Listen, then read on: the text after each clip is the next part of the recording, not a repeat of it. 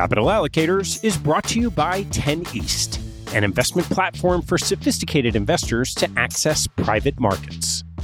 10 East brings benefits of having your own family office without the cost and headaches of doing so. It's founded and led by Michael LaFell, former Deputy Executive Managing Member of Davidson Kempner. Michael and his investment team offer members the opportunity to co-invest by offering at their discretion. Michael and his team source, diligence, and commit material personal capital to each investment. The opportunities shared on the 10 East platform offer exposure to private credit, real estate, niche venture and private equity, and other idiosyncratic investments that typically aren't available through traditional channels. The principals have over a decade track record of investing in these types of exposures across more than 350 transactions. Post-investment, the 10 East team conducts ongoing monitoring and reporting, just as you'd expect from an institutional investment organization. I've known Michael for about a decade, and after becoming impressed by the quality of 10 East offerings, its research process, and high-quality investment team, I became an advisor to the organization and investor in multiple offerings. You can learn more and join me as a member at 10east.co. That's the number 10east.co. I want to take a break in the action to tell you about NetSuite by Oracle, helping businesses accelerate growth and run better with a suite of ERP, financial, CRM, and e-commerce products. Here are three numbers for you to remember: 36,000, 25, and 1. 36,000 is the number of businesses that have been upgraded to NetSuite by Oracle. NetSuite turns 25 years old this year. That's 25 years helping businesses do more with less, close their books in days, and drive down costs. And 1, because your business is one of a kind. Get a customized solution for all your KPIs in one efficient system with one source of truth. Manage risk, get reliable forecasts, and improve margins. Everything you need, all in one place. Right now, download NetSuite's popular KPI checklist designed to give you consistently excellent performance, absolutely free at netsuite.com/allocators. That's netsuite.com/allocators to get your own KPI checklist. netsuite.com/allocators. And now, back to the show.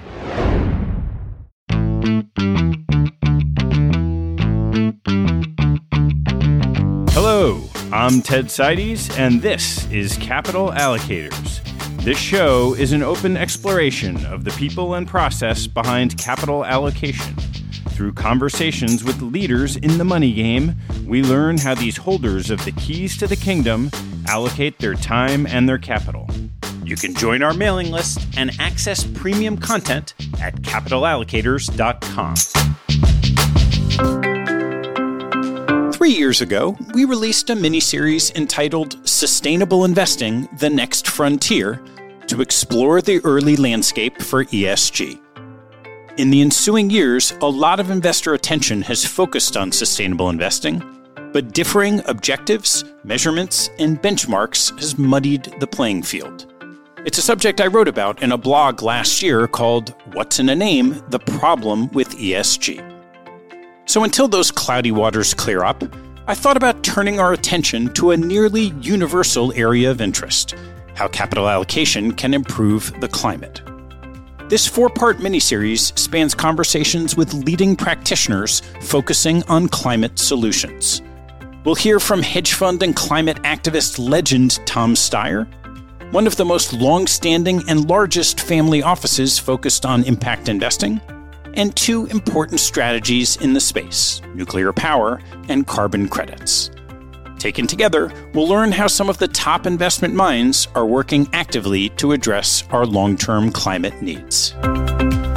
My guest on the first episode of Climate Solutions is Tom Steyer, the founder and former head of Farallon Capital Management, climate activist, candidate for President of the United States in 2020, and most recently, co-founder of Galvanize Climate Solutions, a mission-driven investment platform addressing urgent climate solutions. Our conversation covers Tom's early career and founding of Farallon in 1986. We discuss his original strategy, history, and succession to new leaders at the firm. We then turn to Tom's retirement from Farallon, work on the environment, and presidential run. From there, we dive into Tom's return to the investment business at Galvanize, covering his investment thesis, strategies to deploy, and creation of another investment organization today. All the way through, Tom shares a lifetime's worth of investing and business wisdom. Before we get going, we found another reason to ask you to spread the word from recently released research out of the University of York and BBC. They found that 71% of podcast listeners discover shows through referrals from friends and family. In other words, pretty much everything we've tried to grow the podcast audience is dwarfed by your enthusiasm in telling others just how amazing this show is.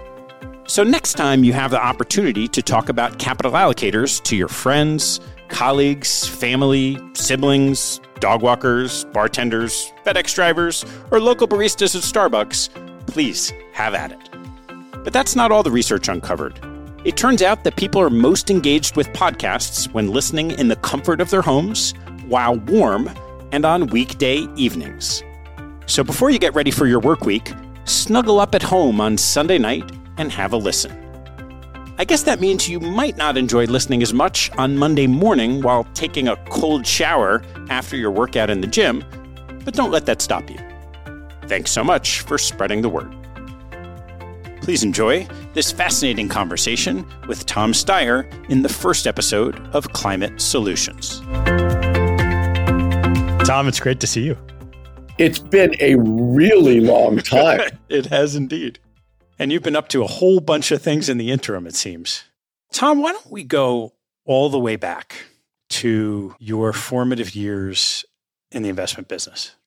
When I went to Stanford Business School, my summer job between the 2 years of business school was working in an investment firm called General Atlantic. And they were the only investment group, as far as I knew, that was hiring summer people from Stanford Business School. So they had one job, and I applied and I got it. And I had previously worked for 2 years as a mergers and acquisition analyst at Morgan Stanley out of college. And I'd spent one summer working as a research analyst at a investment bank called Kidder Peabody. So I knew the difference between investing and investment banking. And I was very intent on being on the investing side. That was what I was interested in. And what was it that first got you to know that you wanted to be on the investment side? It was not a carefully thought out, logical plan, I assure you, Ted. When I was 19 years old, I worked on a cattle ranch outside Gardnerville, Nevada for the summer. I got paid $100 a month. I worked 6 days from 8 to 5, milking 2 cows before breakfast and 2 cows after dinner.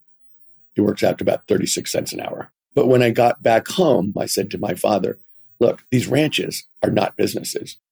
They live, as far as I can tell, to buy equipment from John Deere and International Harvester.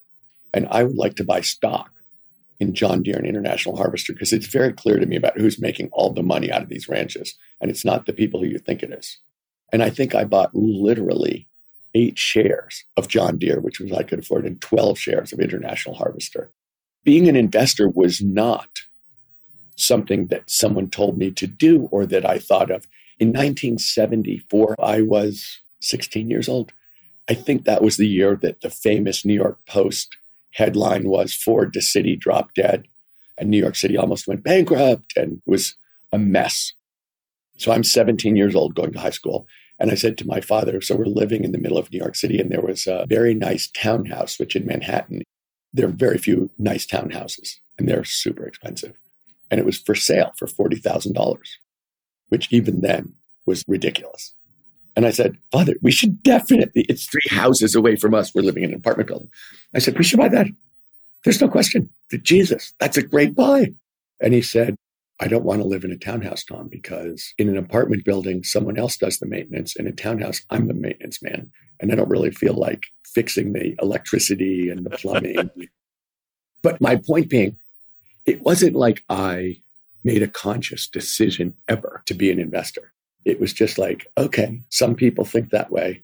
My father was probably much smarter than I was. He just didn't think that way. So going back to your second year business school after having the experience at General Atlantic, you land at Goldman. I could have gone back to General Atlantic, and for a variety of reasons, which turned out I was too short-sighted about, because General Atlantic turned out to be a fantastic place to work. They did an amazing job, and I have the utmost respect and very long-term friendships with the people from GA. Goldman was hiring one person into the risk arb group, and the risk arb group basically was investing the equity money on behalf of the partners in the context of a 33-to-1 brokerage firm. And they'd had a great record through the 70s, which the 1970s were a total mess from an investment standpoint, because it was a time of hyperinflation, and they came from the go-go 60s and the nifty 50, and they just got decimated. But the Goldman Arb Group managed to make money every year through the 70s, and I knew that, and so I had a ton of respect for them. They had 4 people, and they're going to hire a 5th person to be low person on the totem pole, namely Mo. I knew that Bob Rubin both had a great reputation financially and a great reputation in terms of being a dedicated and involved Democrat, and I thought it would be a great job, so I interviewed for it and got it. What'd you learn in those early years on Bob's desk? A lot. They had a very strong philosophy about how to think about investing. The Warren Buffettism applied in different ways, but first rule of investing is don't lose money. Second rule of investing is don't forget the first rule. And that had taken them through the 70s, and it really had given them a compound that was really amazing for a lot longer than just the 70s, because that group had been central to Goldman Sachs for a very long time. And Bob was a very disciplined, clear, fair boss, best boss I've ever had. Was really exceptional. I think they gave me a very clear sense of how to frame an investment situation, but also how to stay current more broadly. And just think we looked at all kinds of different things. And a lot of investing, is reps. How many things do you get to look at and then see what happens so you can do pattern recognition? So there was a lot of that. I'd worked there for something like 2 years and 4 months. It was an amazing opportunity to learn. Are there any particular stories or aphorisms that you took away from that have stuck with you to this day? I'll tell you one management philosophy and then a philosophy about investing. But in terms of management, we would get together to make a decision as a group, 5 people. He would listen to everybody. He would ask questions. He would make the decision at the end. And that was it. It's like, Ted, you don't agree, but we've made the decision and you are now officially 100% on board to that decision, and we will proceed with it. And Bob was someone who thought new information requires new consideration. And so if new information comes in that suggests we should adjust, we will adjust and we'll have a conversation about it. And he was always very clear about it. But he was also very clear that we're going to make a decision. I'm going to make the decision and you were going to go along with it. And there was a guy from outside the group, and we did this. And we were trying to make a decision about how to proceed on an investment. And he made his pitch that we should go route B. Bob chose route A. Done. Ready to roll. And the guy goes, well, I really don't agree with that. And Bob said, okay, I can understand that. We're going to do it your way. If you're wrong, you're fired. And the guy's like, okay, we're going to do it your way. He was tough, but extremely clear, extremely fair. What that guy had to say was completely dumb. I was only 26 years old, and I was thinking, oh man, dude, seriously? But the other thing I think is true. In investing, you don't get paid for degree of difficulty. Making a straightforward, good investment that you have high confidence in is good. You don't have to do the triple flip half gainer in investing to make a good decision. You can make a simple decision. Degree of difficulty. Difficulty is bad. So in a relatively short period of time at a young age, you set out and started Farallon. What was your thinking and decision process to doing that at the time? The real question is, why would I want to leave Goldman Sachs, which was the premier investment bank in the world, actually? I think that's continued to be true. And a place where I think everybody at Goldman, including me, thought that I would make much more money and take much less risk staying where I was. But there were a couple things. I wanted to move back to the West Coast. because I'd gone to Stanford and I was engaged to somebody from the West Coast. So there was a huge draw to move west. Bob Rubin, who was the person to whom I had the personal loyalty, had gone from running 4 people to running half the firm. 2 years later or something, was going to be running the whole firm, so that my connection to the group was completely different. I didn't realize this at the time either, Ted, so who knew? I think that I was comfortable with the idea that if I was going to fail at Goldman Sachs and do a bad job of investing, they would dump me. If I went out on my own and did a bad job of investing, the investors would dump me. But in one case, I would have a little more control. I felt like I'm going to take the same risk at Goldman. They're still going to dump me if I do a bad job.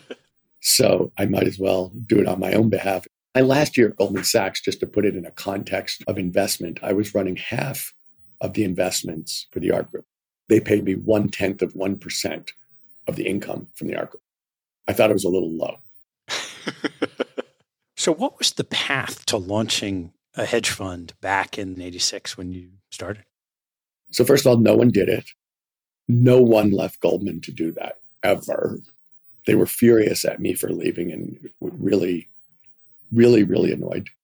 When I asked 2 different people if they would basically back me with limited partner money, one of them was a firm in San Francisco where the number 3 person was my old roommate called Hellman and Friedman. And I think they guaranteed me $8 million of LP money. And one of my good friends at GA said they would go on the hook for $5 million of LP money. Hellman Friedman was on the West Coast. 8 is more than 5. It's about as complicated as it was. So in those early years, what strategy did you set out to do? We were doing a lot of arbitrage. I didn't call myself a hedge fund. I thought that a hedge fund was a macro fund. And to this day, a hedge fund is a structure, not a strategy. I think hedge fund in common parlance means financial speculator. And you can throw in rapacious go-go financial speculator if you'd like. That's the implications. What I was doing was something very, very different than that. I was trying to do arbitrage, distress, deep value, things where I felt like we were obeying Warren Buffett's first rule of investing: don't lose money. And so we were looking at things with a very specific outcome in mind over a period of time with an expected return where you're betting on outcomes, not on beta. Our opinion was we should have very, very low beta. It was a very unpopular or little known strategy when we started. Maybe as a result of my big fat mouth, it got to be better known and more popular, which meant that we were always having to innovate new strategies, because once a financial strategy is known, then people put money into it. And that means there's more on the demand side than there was before. And if it works more, it gets commoditized. And so we were always having to come up with new ideas and new markets and new ways of thinking to apply the same approach. When we met in the early 90s, Farallon was a dozen or 24 people basically sitting around the same table, actively investing. And it became, over the subsequent decades, much, much more than that. Well, part of that had to do with size in terms of how much money we were investing. We, in general, weren't taking positions that were infinitely large. It wasn't like buying IBM. You can buy $1,000 of IBM, or you could buy $100 million of IBM. We were doing investments that you couldn't do an unlimited amount of, so you needed more people to make more investments. That was one reason. The other reason is we did more and more new things, and if you're going to be good in a market, you have to be focused on that market. You can't do it out of your hip pocket. So as we did new things, we needed to have more people to do each vertical. Thirdly, one of the things that was happening, it's hard to remember or imagine in 2023. But Goldman Sachs, which was, as I said, I think the premier investment bank in the world when I worked there in 1983 to 1985, had 0 people in China and 2 people in Hong Kong. And they would say, do you want the banker or the broker? They had a Japan desk, but other than that, that was their Asian team. I don't know what the numbers are now, but there are thousands in Hong Kong and thousands in Shanghai, not 2. It's hard to remember how parochial the different markets were. So as we moved into different markets, and we ended up having a pretty big London team and teams in Asia and Latin America, it got to be more people because of hours. Do you really want to be covering Hong Kong between 11 at night and 9 in the morning? You just can't do that. So you have to basically build teams in Japan and around the world. What did you learn about building those teams in both different capabilities and geographies over the years? Well, what I knew from the beginning is you can't fake excellence. If you're going to hire somebody, if they're not excellent coming in, they're not going to do an excellent job. That is an overwhelming fact of life. And that is something that I'm not sure everybody believes right now, but that is something that I absolutely 100% believe.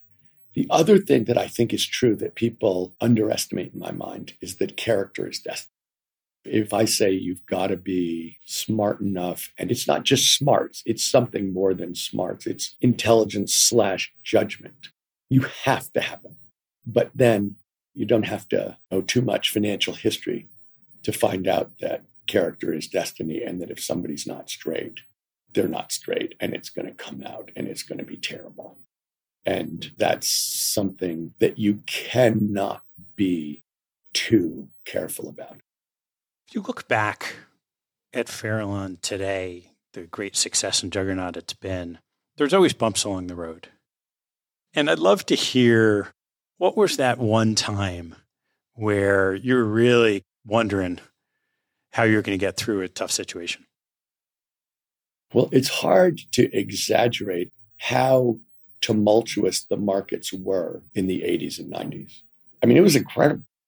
Our market had a huge upchuck in November of 1986, which was our first year, where the Wall Street scandals broke and they arrested the biggest arbitrager, Ivan Boesky, who went to jail. And no one knew what was going on or what was going to happen. So all of the so-called ARB stocks, people just sold them as fast as they could, which means that they all went down a ton. And so from Friday to Monday, every position we owned went down a lot. And that was in our first year of operation, thinking we were doing a great job and getting great returns. It was like, oh my God, a completely exogenous, unpredictable event has just made us look very stupid. And then the second year, 1987, was the year of the crash. And I convinced myself by looking at market history that Black Thursday in 1929, that's as bad as it can be. And that's the precursor to the Great Depression. It's not going to be worse than the Great Depression, for God's sake. It was like 2.5 times worse on a market basis. I literally did not sleep a whole night for 6 months after that. I would just wake up at 2 or 3 in the morning, upset, and I'd stay upset until I went to work at 5. There was a bunch of other things that happened along the way. And each time it would be very, very emotionally concerning because we were basically telling people the market's not going to impact us. We're doing things that aren't driven by the GDP return this year or interest rates this year or the direction of the market this year. In a real upchuck, everything gets it. In your last couple of years before you retired from Farallon, you had a very different stage of the business, much more institutionalization. And then you were in this process of trying to figure out succession. Would love to hear your thoughts on how that period was different from what you had experienced until then. In some ways, I had built what I was looking to build, which was a lot of really good teams of smart people who were expert in their area, who could be relied on in many ways to be independent and who were trustworthy and good, and that we had a lot of money under management. We had a lot of relationships that were enduring and strong, and we built a machine that kicked off a bunch of cash. And we felt like we were doing a good job for our clients, and it was lucrative for us. What was also true was I was no longer able to do what I'd been able to do probably for the first 10 years of the business, which was walk around and see everybody. At Stanford Business School, one of the things they talked about was the HP way, the Hewlett-Packard way of doing management, which was management by walking around. And that meant I could walk around literally and see you and say, hey, Ted, what are you working on? Or Ted, you look upset. Is something the matter? And you could say, yeah, we just lost our babysitter for tonight. Or you could say, yes, we just heard news on this investment. It's an absolute disaster. And we could have a conversation. Or you could say, I'm thinking about what to do about this. And we could have an informal conversation about how to frame that and what we should care about and blah, blah, blah, which I really enjoy. And to a very large extent, because of the nature, and I think this is true of Farallon, but I think it's true of organizations, if you get beyond 125 people, you really can't manage informally. You have to have systems and processes and hierarchies and rules. I found that a lot less fun.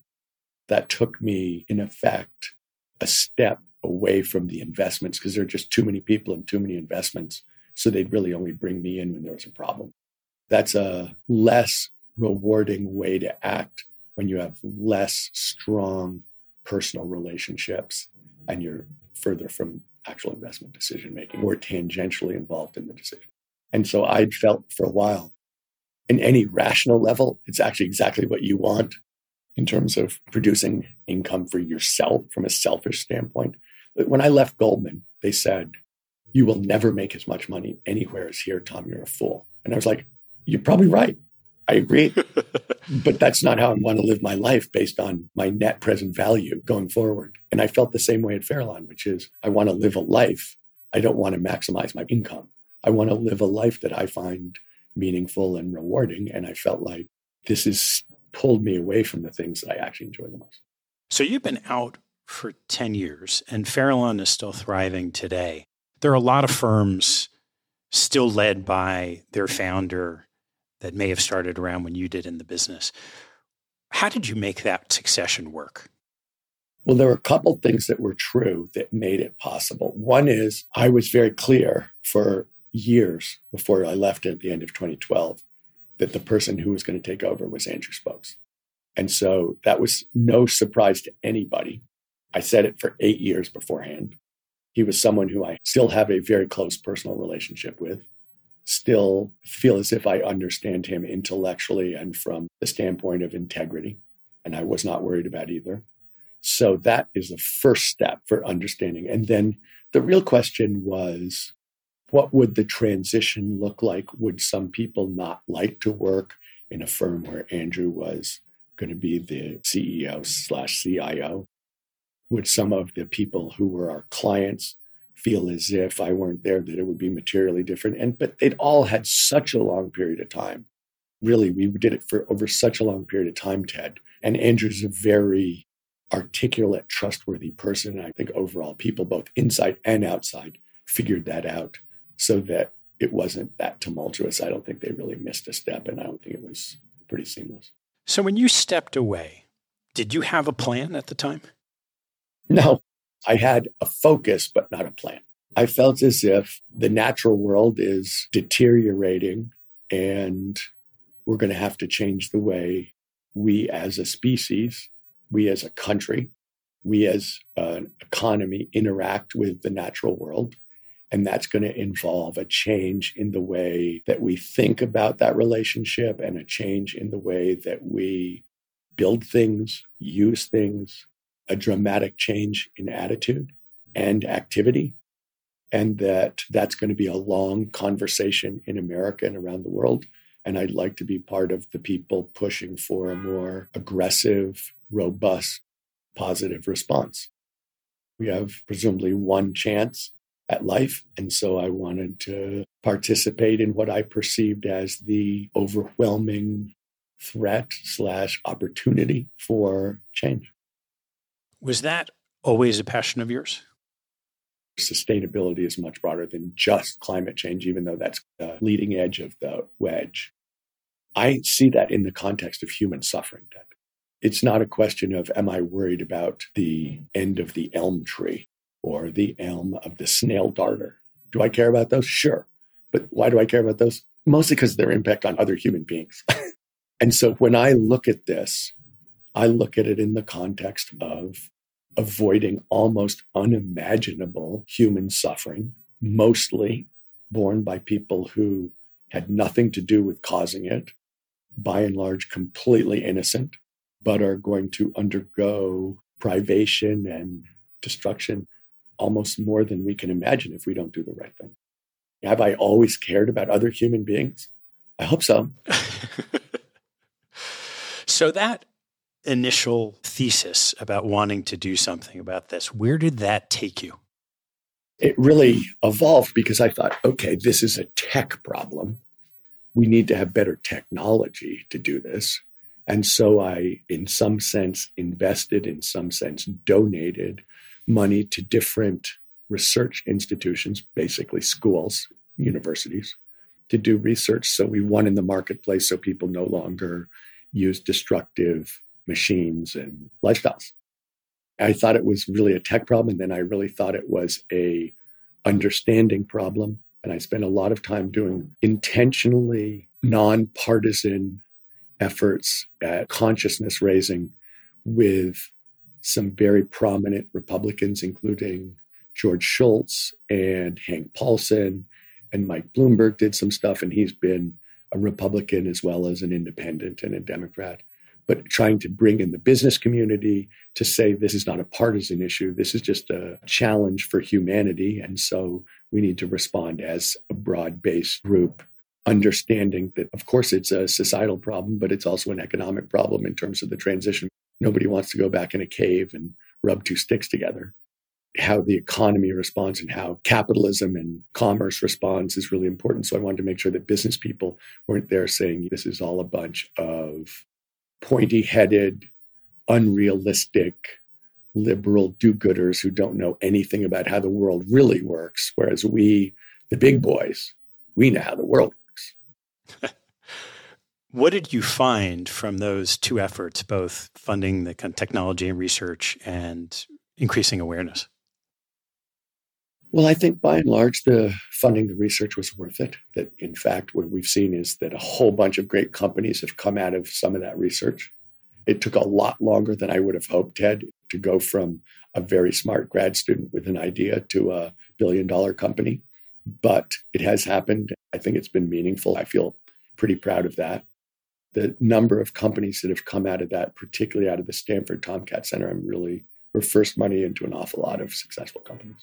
I think that the work that we did, basically pushing nonpartisan groups of economically sophisticated people, so that's CEOs and economists and sophisticated political people, to say this is good business, this is good economics, this is very doable. We did a bunch of different things, but I think that people are now making those points, and it's 8 or 10 years later. I've always been skeptical and afraid of the status quo. You're in charge of everything. I run a $2 trillion bank, Ted. How dare you disagree with me, given how much smarter and more informed I am than you? How dare you even bring it up? That's always been something that I've wanted to forestall, because I've never believed that those people had a monopoly on wisdom. I want to dive into what you're doing again on the investment side, but I guess there is some slight diversion we should talk about. Your experience running for president of the United States. Would just love to hear what you experienced in that time. So first of all, why I did it because I didn't think anybody was talking about the issues that were most important in America, including specifically climate, but also including racial justice, including term limits, kind of the ossification of our system. I really didn't intend to run. I'd said I wasn't going to run. And then I was like, oh my God, they keep talking about the key issue in this primary campaign seems to be whether we're going to have single payer healthcare, which anyone with a brain in their head knows we're not going to have single payer healthcare. So why don't we stop talking about it and start talking about something important like what's going on in the United States of America, not what the people in Washington, D.C. want to talk about today, but actually get down to the stuff that's going to change lives, which is going to determine the future of our country. That was why I felt like, oh my God, this is ridiculous. But let me say that unbelievably fun. People always say it's so grueling. I was like, really? You think this is grueling? Get a job. It's not grueling. It's super fun. You get to learn so much. You get such a broad exposure to people across the country on a very direct basis, which is incredible. I'm such a fan of Americans. such an immense fan of the people of this country and how much they know and how decent they are. I learned so much. And, I traveled the country a lot pushing on climate for years, but I really honestly loved it and felt it was one of the most joyous and rewarding things I've ever done. Honestly, I just love when people go, it's so hard. Really? You think it's hard to meet Americans and learn about the country and get a firsthand understanding of what it is to be a nurse in Las Vegas, what it is to live next door to a chemical plant, how you think about having a kid with this problem. Not everyone would agree with me, and that's fine. It's a democracy. You get a right not to agree with each other. That's not a problem. But if you listen to each other, you're much smarter at the end. And so I found it just such an immense privilege to get out and have that experience with other Americans. It just couldn't have been more fun. What was the biggest difference between what you thought you knew and then having this experience where, as you said, you're traveling the country, meeting the rest of America? The thing that I really didn't understand that I think I understand better is the context for what does it mean if we're having this conversation? Why does that matter? I think I learned a lot about how at least the Democratic Party's political system works and how it's organized, because of course, another word for politics is just organization. And there's a lot of organizing behind what you see on TV or what you see at a rally and how that gets reflected at the ballot box. And that part, even though I thought I knew a reasonable bit about it, I definitely learned an awful lot. What's been your path from then until getting back into the investment business? Well, I spent probably 10 months doing two things. One was running the Economic Recovery Task Force for California for Governor Newsom. And at the same time, I was also doing a lot in terms of climate outreach for the Biden campaign. And so I did a bunch on that as well. Between those two things, that was a more than full-time job for 10 months. And when that was over, then I was like, okay, now how can I impact the things I care the most about in a way that I can enjoy? Because if I don't enjoy it, then I probably won't do it that long and it probably won't be that meaningful in terms of impact. And I feel as if we're at the execution phase of the climate crisis. We've talked about it. We've won the argument. Everybody knows what we have to do, but we actually have to do it. And so I felt like we're not prepared to do it. And I can be, as I felt I was in terms of winning the conversation, I can be on the right side of this argument. I can participate in this argument. I can be part of the solution. And that's a meaningful thing for me to do in my estimation, and something I would say to people about what I'm doing now, which is investing in climate solutions. I say, if I weren't doing this, I would be eating my heart out because I wanted to do it. So as you decided to dive into this, what is the core argument for why investing in climate solutions is a productive thing to do today? Well, I think there are two basic points here. One is, of course, if we don't change the way we live, we will destroy the natural world, which will in turn come around and destroy us. That has to happen. I don't see that as a questionable thesis. But I also believe that that's a huge investment thesis, that in fact, the urgency, the need means that we will have to rebuild our economy in a different way. And it will be pervasive and it will be very lucrative. If it doesn't scale, if it isn't really lucrative, then we're not going to change the world because that's how capitalism works. You don't scale stuff that doesn't work. That gives a huge incentive for it to work and a huge demand driver. And so I believe it's like the IT revolution. In 1996, people used to talk about the internet companies like eBay and AOL, the internet companies, the companies that are internet focused. But as a friend of mine who was a venture capitalist said in 1996, Tom, every company in America is going to be an internet company. The internet is a tool for delivering information, goods, and services. You're not an electricity company because you lose electricity. You're not an internet company because you use the internet. Every company is going to use the internet in a huge way, and that's going to just be part of the fabric of American business, which it is. And the same is true of climate. Every company. Exxon is going to be a climate company. No question about it. There are a lot of ways that you could think about participating in that from an investment perspective. You mentioned at the onset some technology investments. You've had your historical investing on risk-protected investing. How did you decide to tackle it?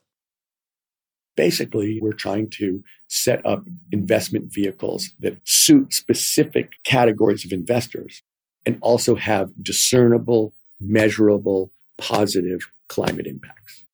Unless that's true, we just won't do it.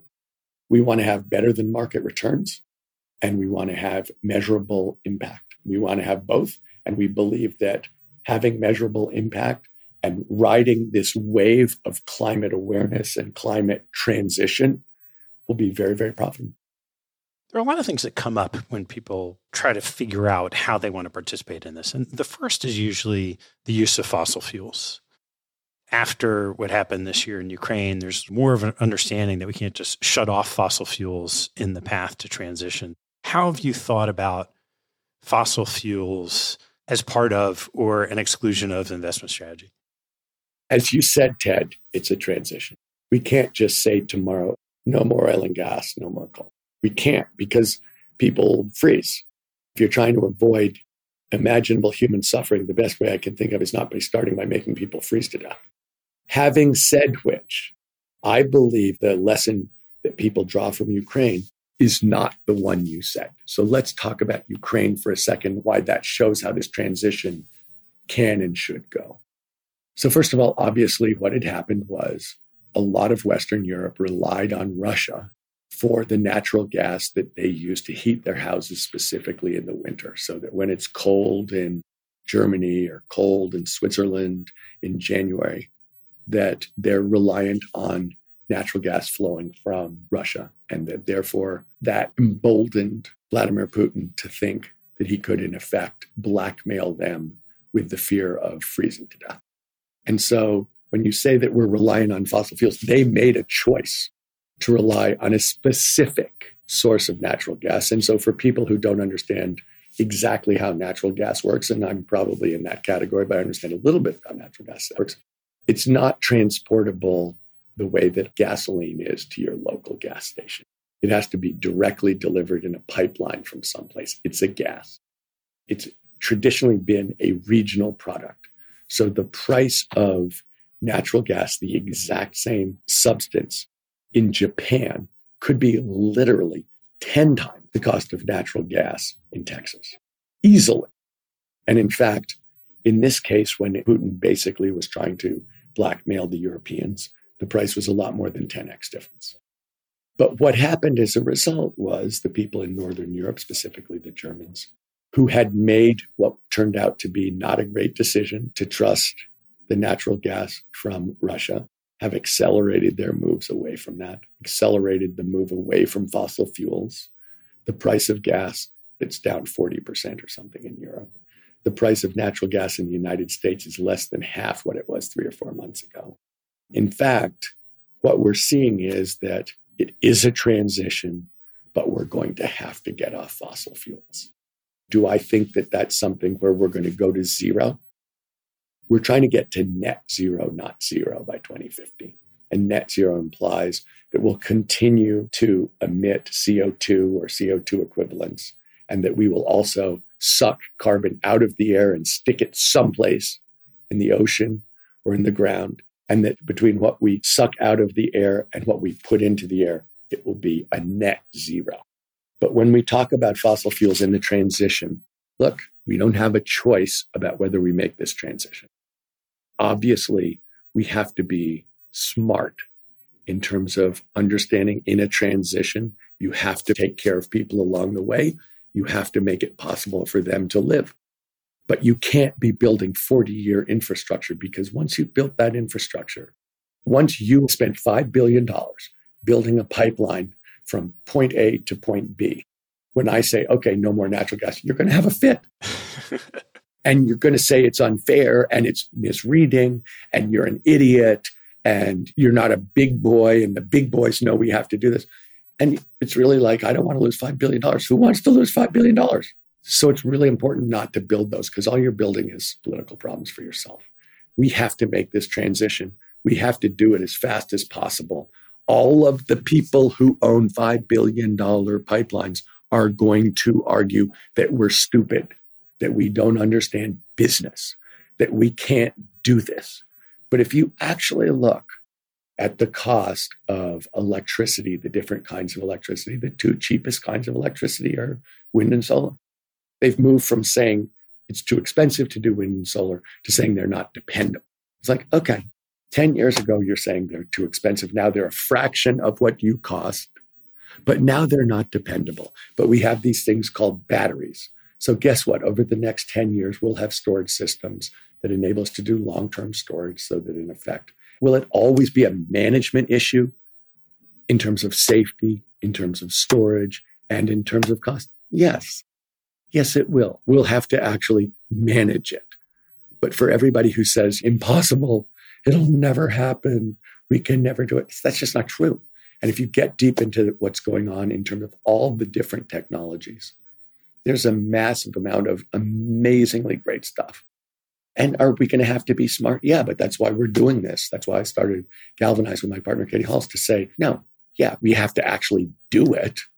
But is it doable? Yes, it's doable. Stop. As you're allocating capital to the space, what are the types of opportunities you're looking for?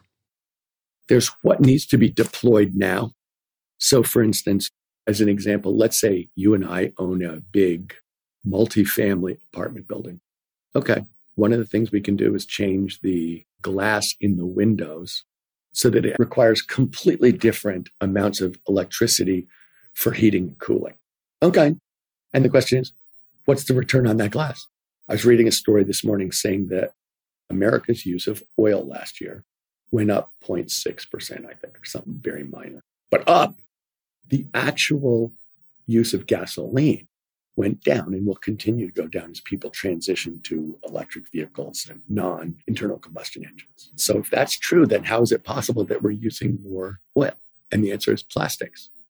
Even though we recycle only 6% of our plastics, the use of plastics is exploding, and it's especially exploding outside the United States because it's very cheap. There's all kinds of problems with infinite use of plastics. It doesn't biodegrade. We don't recycle it. We stick it into landfills. We send it to other countries who then put it in the ocean. We pay them so we have clean hands, but the result is the same. There's so many answers to that question, but it's going to have to be answered.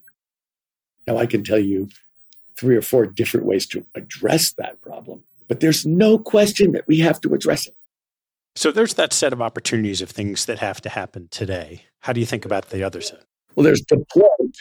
Then there's technologies where we can see, here's the technology. It's got to come down in price.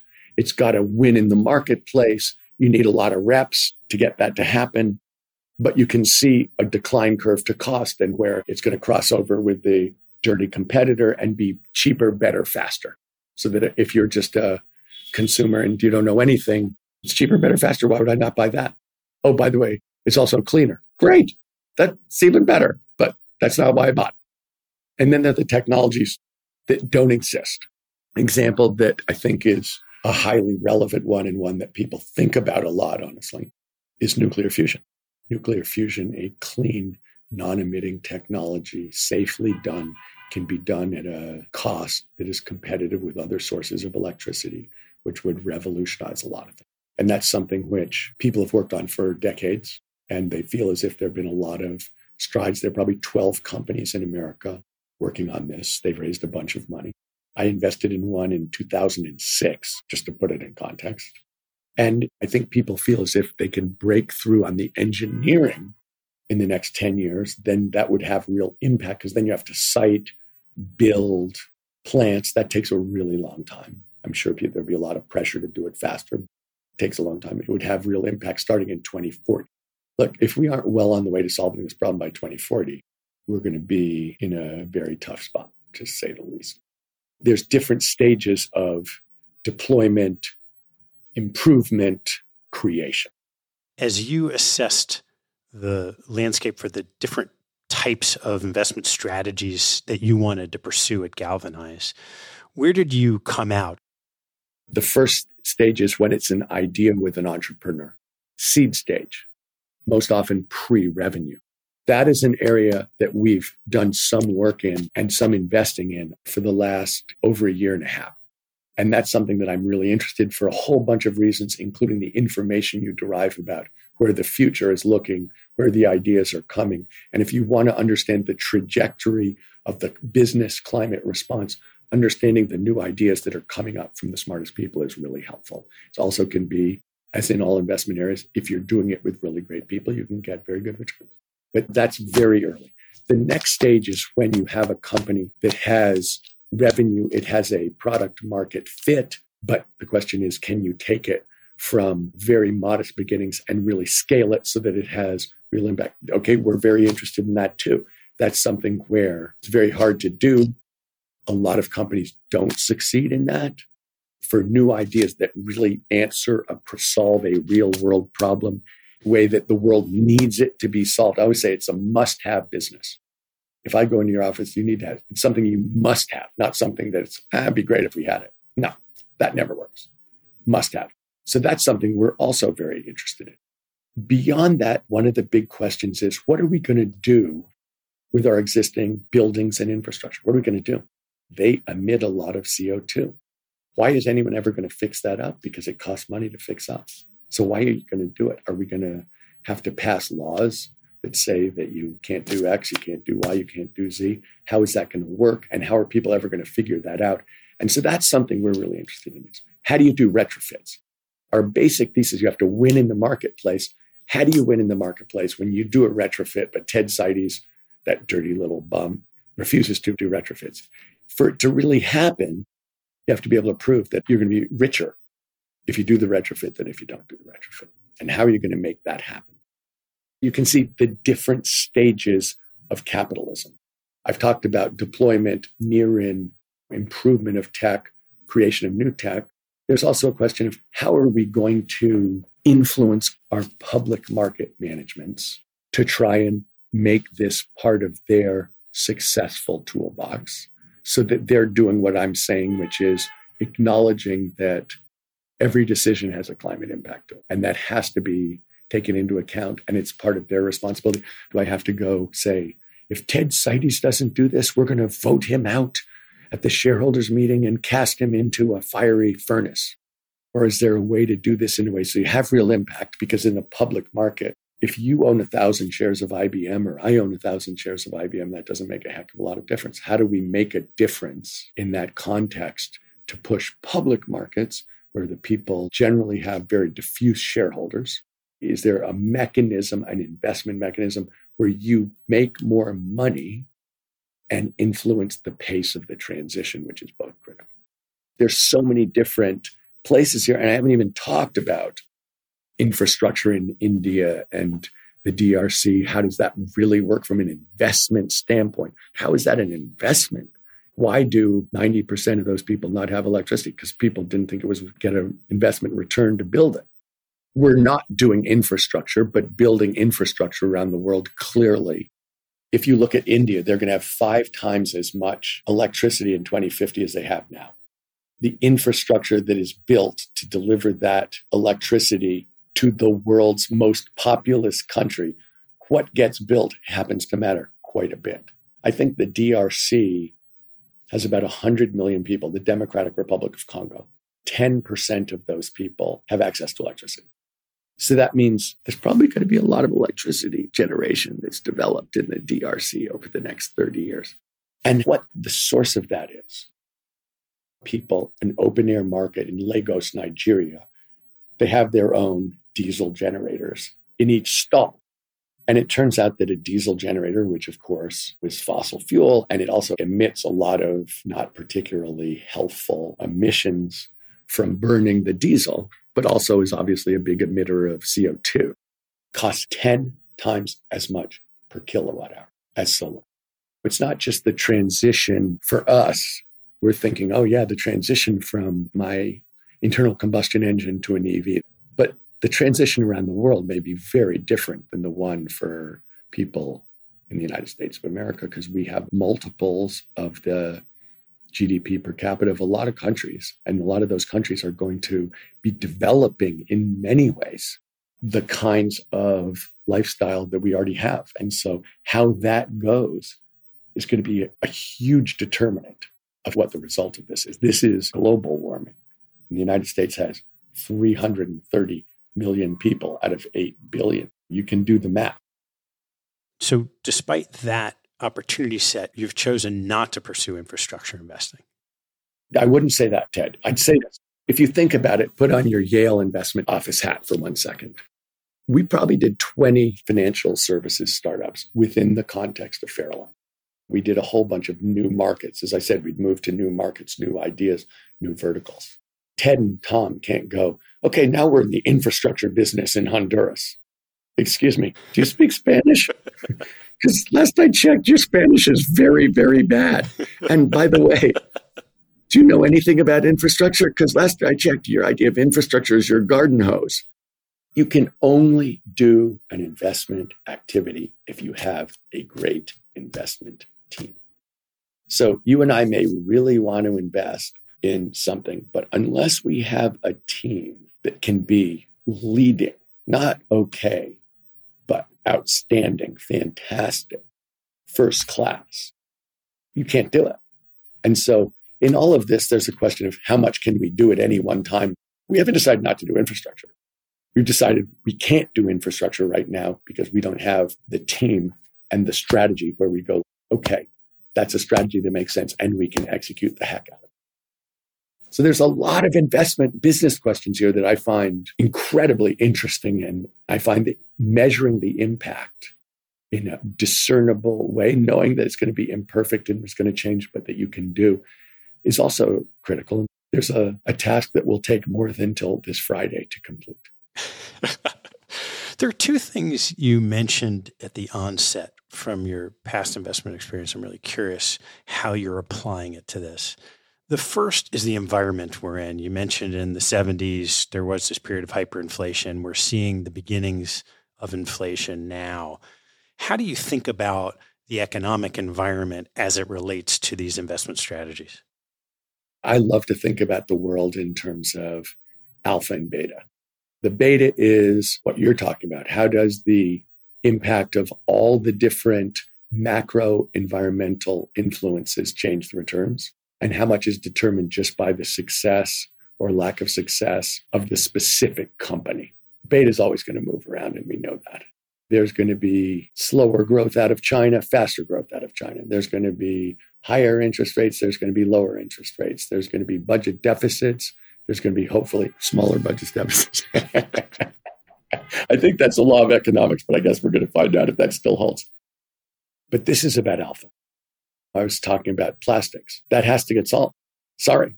If you look at the impact of 2 degrees Celsius, what that even means, these are problems that we cannot allow to fester. They have to get solved. There's a bunch of different ways to solve them, and that's really a question. How do you take the pattern recognition from that Farallon experience and apply it to individual investments that have quite a different risk profile? This is still a mathematical formula in thinking about probabilities and success. And it's still about foreseeing the future. The way the returns happen in an early stage company where there's much higher chance that the company won't work, but if it does work, the returns are completely different as well. To me, this has always been about making judgments about what is likely to happen. And a lot of times, understanding the capabilities and psychology, dare I say, of the people who are leading the companies, overwhelmingly important. You guys used to do that at Yale. I mean, you had to figure out, who are these people? What are they going to do in 1987? What are they going to do in a crisis? Because for sure, there's going to be a crisis. In early stage companies, you know it's not going to follow to their plan. Of course, it's not going to follow to their plan because the world's going to change. The opportunities change, your capabilities change, the demands change, the risks change. And so when you think about early stage companies, that's the environment they're in. You think there are these immutable things that you will never do. But the truth is, it's really about leadership and being able to adapt to a changing environment and take advantage of it. That looks bad to you, but actually that's really good for you. So when you think about young companies, the question is, are you going to have a team of people with leadership that can basically change, adapt to the changing world? There are going to be times when it just stinks and you're going to have to get through that. And that's just the way it goes. So the investment landscape changed so much from the early years where you were constantly having to find new strategies. And now you've been out of day-to-day investing for 10 years. As you've stepped back in, what have you seen as the most important changes that you've had to make in implementing investing from when you were last at the helm? Honestly, Ted, I don't see it as materially different. When I was under the age of 25, I felt that there were an infinite number of people who are very hardworking, very smart, very honest, and very dedicated to the task at hand. As I've gotten older, starting with, say, 26 in one day, it's become clear that that's actually an unusual combination. You don't need to be a magician. You need to be a dedicated, high-integrity professional. I'm a real believer. I do think you have to have the intelligence and judgment, but basically, the old saying, the harder I work, the luckier I get. You are going to have to do the work so that when the real opportunity arrives, you know it's the real opportunity. Whereas if you haven't done the work, it's just another opportunity and you don't understand what creates real opportunity. To me, it's can you find, organize, ally yourself with, partner with, team up with those kind of people in a coherent way who can execute a strategy and then have a strategy that makes sense. That hasn't changed. How have you found the climate for building a new asset management company? Well, in terms of people, young people want to work in a climate response. First of all, I think this is going to affect every single person on this planet. So it's not like I'm saying, oh, this is going to affect my grandchildren. No, this is going to affect me. This is affecting me today. But I think young people have worried about this and thought about it for longer. And it's more in their bones that they cannot escape this. So responding to it is part of having a meaningful life. And not including this way of thinking for the last 200 years has got us where we are. I think the next generation understands that participating in the solution to this is an absolutely meaningful thing to do with your professional life. And they want their professional and personal life. So that's one thing that is a huge advantage for us. In any investment business, when you're starting, if it's a really terrible market, so people are depressed, outcomes are bad, people have lost money, it's hard to raise money. If it's an ebullient market, everything's gone great, people are fat and happy, it's hard to invest money. People are always going to complain about something. What have you found about willingness to put capital behind concepts that everybody nods their head about the importance of climate solutions? I used to go to Wall Street conferences in 2012, 13, 14, 15 and say, you need to take climate into account. This is going to change the world. It's going to change the investment world. I was like the two-headed man at the circus. People wanted to hear what I had to say because he's just so weird. We had previously thought that he was remotely intelligent, but I think we can prove to our own satisfaction that that is definitely not true if it ever was. I think now it's a spectrum, Ted. I'll give you the example. In the United States, if you talk to the huge asset gatherers, the BlackRocks, the Goldmans, if they get a new investment client, so they come in and they're going to have an investment advisor and they're going to allocate their portfolio, 10% of them want a so-called ESG overlay.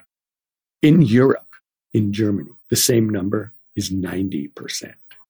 So it depends how much, from a societal standpoint, people have bought into this is a must-have. And so we see it in various ways. It's all shades of gray that the people who are like, I absolutely insist on. And I say now, one of the things I say is having a fossil-free portfolio, the divestment movement. I say, this is not the time for divest. This is the time for invest. The answer here is making profitable investments in the transition to make it happen faster and to ride the wave of demand that is that transition. But obviously, there are people who don't believe that. I spoke to one big pension manager who said, my best investments this year were in oil and gas. And I was trying to be polite, so I didn't mention that his worst investments for the past 10 years, including that year, were oil and gas. The world you lived in at Farallon, to some extent, particularly on the public market side, is always thought of as a zero-sum game. And as you're espousing the importance and necessity of making these investments, it has a degree of a positive sum element to it. I'd love to hear how you think about the nature of competition, how your competitive drive, if at all, has shifted in your day-to-day investing. Ted, I'm shocked to hear you think I'm competitive. It's very upsetting to me. Look, we don't want to do anything that doesn't have impact, but we believe that in order for it to scale, it has to be successful economically. My competitive feelings about returns haven't changed an iota, not an iota. There's the substantive change that we can make in specific companies and specific outcomes and specific impacts. Okay. And then there's the point we're making. This is how it has to go, and you're going to get paid for doing it. So even if you don't care one bit, if you don't do it, you're an idiot. Our family has a regenerative cattle ranch. We wanted to prove you could raise cattle in a way that net sequesters carbon. And it's part of a much broader regenerative agriculture movement in the US and around the world. Our goal in that always was to develop techniques that other people would want to adopt and do better at. We couldn't change the world from our ranch, but hopefully we could influence other ranches in a way so that animals were raised chain would be net much healthier, would restore the souls. There's a whole bunch of positives to regenerative ag, but it was always about influencing other people by showing what was possible. Tom, I've got a quick set of closing questions to ask you, and then we'll wrap up. What is your favorite hobby or activity outside of work and family? Sports. I get more than an hour of aerobic exercise virtually every day. More than 365 times a year. And a lot of it's tennis. Occasionally it's mountain climbing, which I've gotten much slower at to my distress. Some of it's water skiing, but I feel like that's the thing that I just get a huge kick out of. What type of investment do you gravitate to like a moth to the flame? So the investment that I like the most is the one where you look at it and say that makes absolute, complete, convincing sense. And no one else believes it. That is my idea of real conviction at odds with accepted wisdom. That's my idea of a great investment. What's your biggest investment pet peeve? People who assume the status quo is forever. I remember in 2012 talking to a guy who ran a Fortune 25 company and had run another Fortune 25 company. And he asked me how I thought that the electricity pie chart would change over the next 20 years, so by 2030.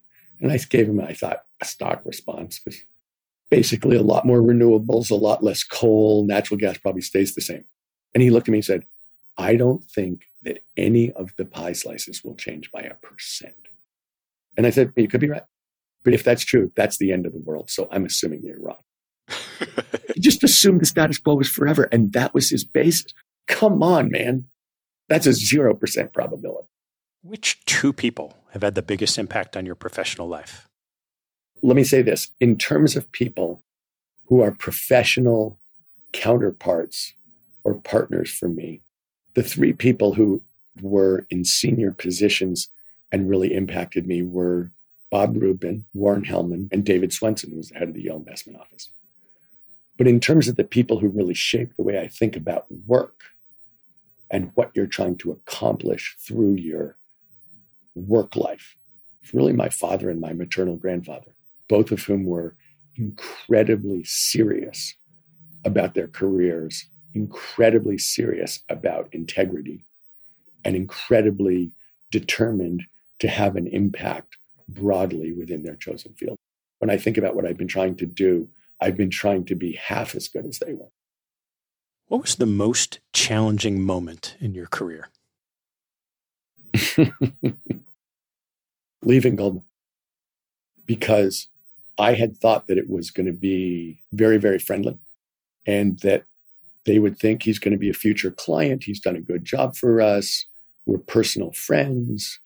This is a natural thing to have happen, but we'll continue to work together and we'll be close allies. That's honest to gosh what I thought. So when I went in to say I was going to leave, I said, look, I understand that I'm responsible for half the positions in this department, and I don't want to screw you in any way. So if you want me to stay for 6 months and work out my positions, happy to do it. Whatever's going to make it okay for you guys, I'm going to do. And the guy goes, do you think you could be out of here in 15 minutes? 15 minutes? Let me ask you a question. Do I get to say goodbye to my friends? And he goes, no, I want you out of here in 15 minutes. That gives you time to go back to your desk, get your stuff, and get out of here. So I'm in exile. I was really shocked. I honestly thought it would be 180 degrees different from that. How'd you handle it? I got out of there in 15 minutes. And I moved to the West Coast 2 weeks later. I was unable to see how they would see me. To me, I had a job. I'd done a good job for them. I was going to do something different. I wasn't rejecting them. I thought, in fact, we were going to end up being close allies, which, by the way, we ended up being close allies. But it took 5 years before they accepted me back in the fold. And then over time, I was Goldman's biggest clearing customer. And we were back to being what I originally thought they'd do on day one. What teaching from your parents has most stayed with you? So my parents were ridiculous sticklers for honesty and were very judgmental about it. So that if you were dishonest with my parents, it was like a life sentence. That was an unforgivable fact. But the other thing that I find in thinking about my parents, especially my mom, she saw something through society's baloney. I said to my mom in 1989, my mother's very religious. So I said, Mom, do you believe in the death penalty? And I knew what she was going to say. She was going to say, don't believe in the death penalty because I believe in the sanctity of life and the redemption of the human soul. And that's not an appropriate way for someone who loves God to think. She goes, no, I don't believe in the death penalty. I said, why not? She goes, because I don't think they're guilty. I think that a bunch of those people on death row are innocent. And once you've killed them, then there's no coming back. You've committed murder yourself as a society. So I'm 100% against the death penalty. I'm like, Mom, they get 17 appeals. It gets litigated and relitigated. She goes, that's a bunch of baloney. A bunch of the evidence in there is baloney. And they get railroaded, and there are a bunch of people on death row who I'm pretty sure are innocent. I'm thinking, oh man, what a soft-headed, chuckle-headed lady my mom is. Dead right. No one was sane. And she did that over and over, where she just cut through all the jargon and all of the cant and all of the fake sanctimonious stuff to what's the truth. And I just really appreciate that. All right, Tom, last one. What life lesson have you learned that you wish you knew a lot earlier in life? I think the thing that I've learned is the way that we used to define intelligence is somewhat relevant, but way too narrow. It's a cliche to say that there are a lot of different kinds of intelligence. And I think that's true. But I think more than that, intelligence itself is overrated. The ability to put yourself in other people's places, that doesn't show up on your SAT. The ability to look into the future realistically doesn't show up on your SAT. An internal sense of decency, that doesn't show up on your SAT. And I think that the way that American society, and including me, looked at your measurable scores was disproportionate.